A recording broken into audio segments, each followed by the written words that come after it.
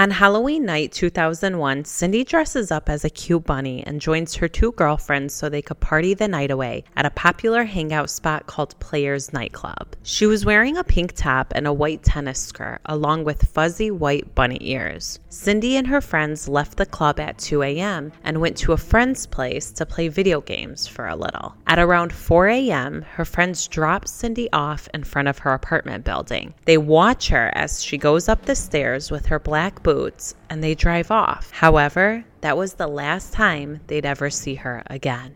This case story contains graphic content. Listener's discretion is advised. Also, if you're a fan of dark mystery stories along with true crime cases, then you're listening to the right podcast. I'll be uploading once a week, typically every Thursday. If that sounds like your cup of tea, then all you have to do is hit that 5-star review button and subscribe to this podcast so you don't miss an episode. Now make sure there are no spiders in your toilet, and let's get into it.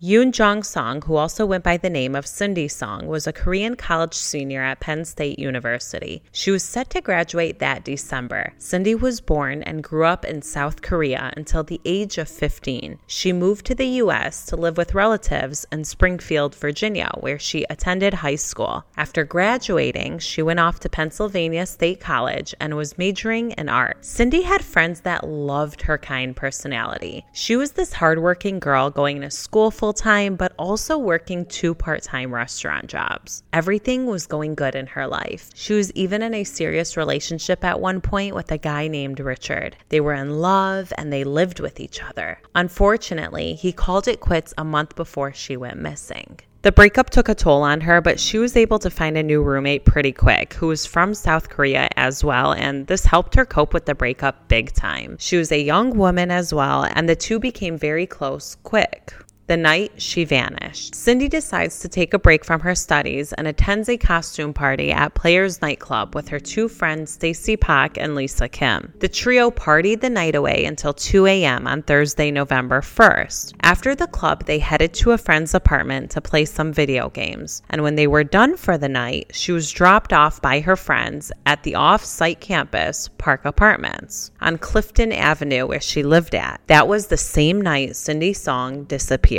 None of them were overly intoxicated, and they assumed Cindy made it in okay. 3 days pass by, and her friends don't hear from her. She doesn't show up to work, and now they really become concerned because this wasn't like Cindy. On November 4th, they call the police, and they report her missing. Cindy's room was locked and nothing in her apartment looked out of place, so her roommate didn't think anything was wrong when she returned back from visiting family. Now, there was evidence that Cindy did make it inside of her apartment that evening, as her backpack that she wore to the party was present in her home. Inside of her backpack was her phone, which was super weird because it wasn't like Cindy to leave anywhere without her phone. But it was turned off. A set of false eyelashes that she had worn that night were also in her room. However, her purse, along with credit cards and her driver's license, was missing. This made police believe that she may have gone to a 24-hour Giant, which was the name of a supermarket nearby. So police decide to check there, but the surveillance videotapes had already been taped over. Now, this was in 2001. Surveillance videotapes weren't like how they are today. Stores had to re-record on the same videotape.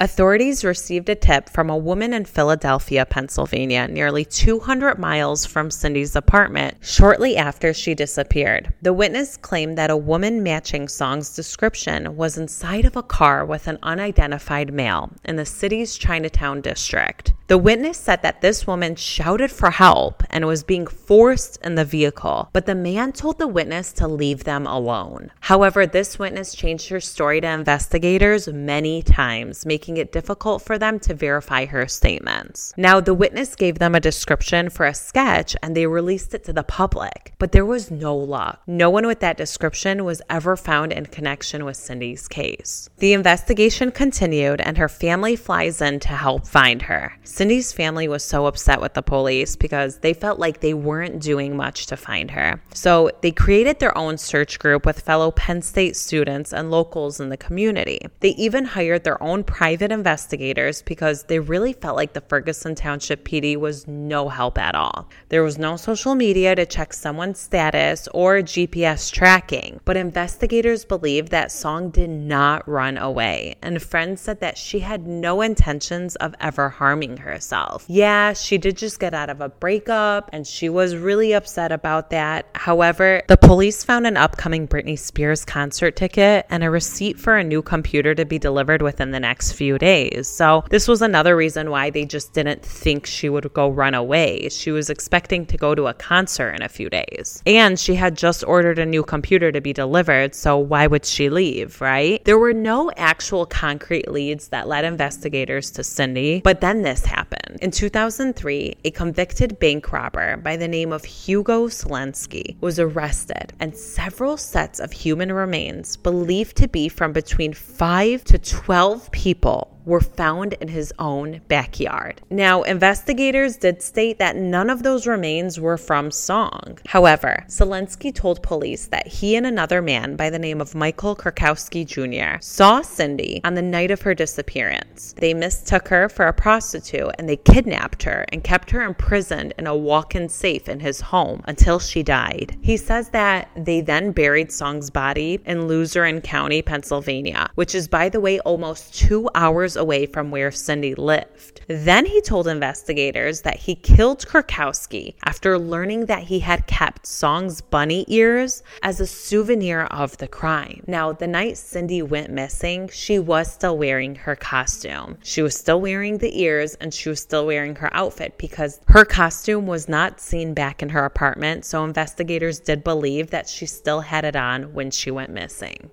Till this day, investigators have no proof of Selensky's involvement in Song's disappearance, but they have not ruled him out as a suspect either. He was acquitted of murder charges against him, but was convicted of 2 counts of abuse of a corpse in March 2006. Now, this is when it gets really weird. There were 12 bodies found on Selensky's land. Some of those bodies were never identified. Someone knows something and they need to speak up. He's still considered a suspect in this case. However, Cindy's body has never been found. There's barely been any media interest in her case, and it still remains open till this day. Her family has went back to South Korea, but they have never lost hope of where Cindy could be. Really weird part of this case is that when her family tried putting more pressure on the PD and investigators to give them any kind of answer or to keep searching for their daughter, they stopped all contact with the Song family.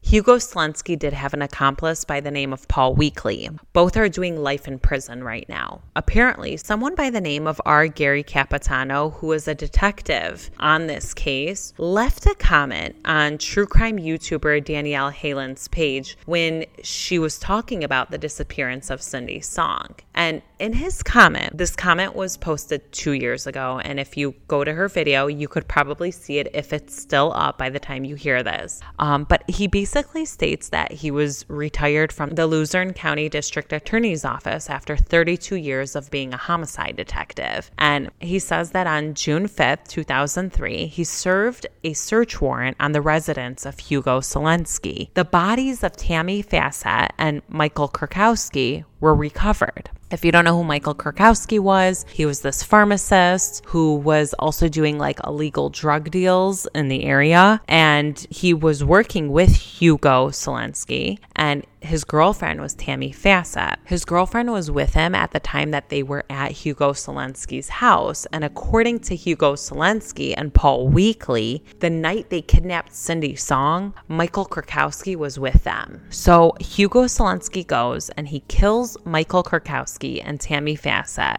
with Paul Weekly, his accomplice. But then Paul Weekly comes out and tells this investigator, Gary Capitano, that Selensky did kidnap and murder Cindy Song. Now, keep in mind, these are just accusations. Nothing has ever been 100% proven. And what I'm reading to you is literally a comment by someone who is going by that name and stating that they were the investigator. There's no proof that that person is who he really is. And when I went and looked up the investigator, I did find out that he did recently pass away. So I couldn't get any more information other than this comment that I saw. This is when things get really interesting because he says that Anthony Falsetti, who is the forensic anthropologist, was consulted about what was being told to him. And Falsetti was able to reconstruct 3 skulls from the bone fragments in the fire pit. He was able to determine that one of those was a female. There was also 3 lower mandibles recovered. Samples were sent to R. Gary Capitano. Shows that Selensky was involved. He was also, now again, this is according to this comment that's on her page, that he was a frequent visitor at PSU and his girlfriend's credit card showed expenses there for the weekend. So he thinks that Cindy Song had dental records and they could definitely be compared to that female's mandible. It's just about somebody actually doing it. And like, why haven't they done that? If that is the case, the investigator that wrote this comment or the person who's stating that he's the investigator who wrote this comment tried to do it himself, but they told him that he was crossing jurisdictional boundaries. After all of these years, Cindy's case still remains unsolved, and more information on her disappearance can be found on the Charley Project. If you have any information about her case, you can contact the Ferguson Township Police Department at 814-237-1172. Make sure to stay safe and always be aware of your surroundings at all times.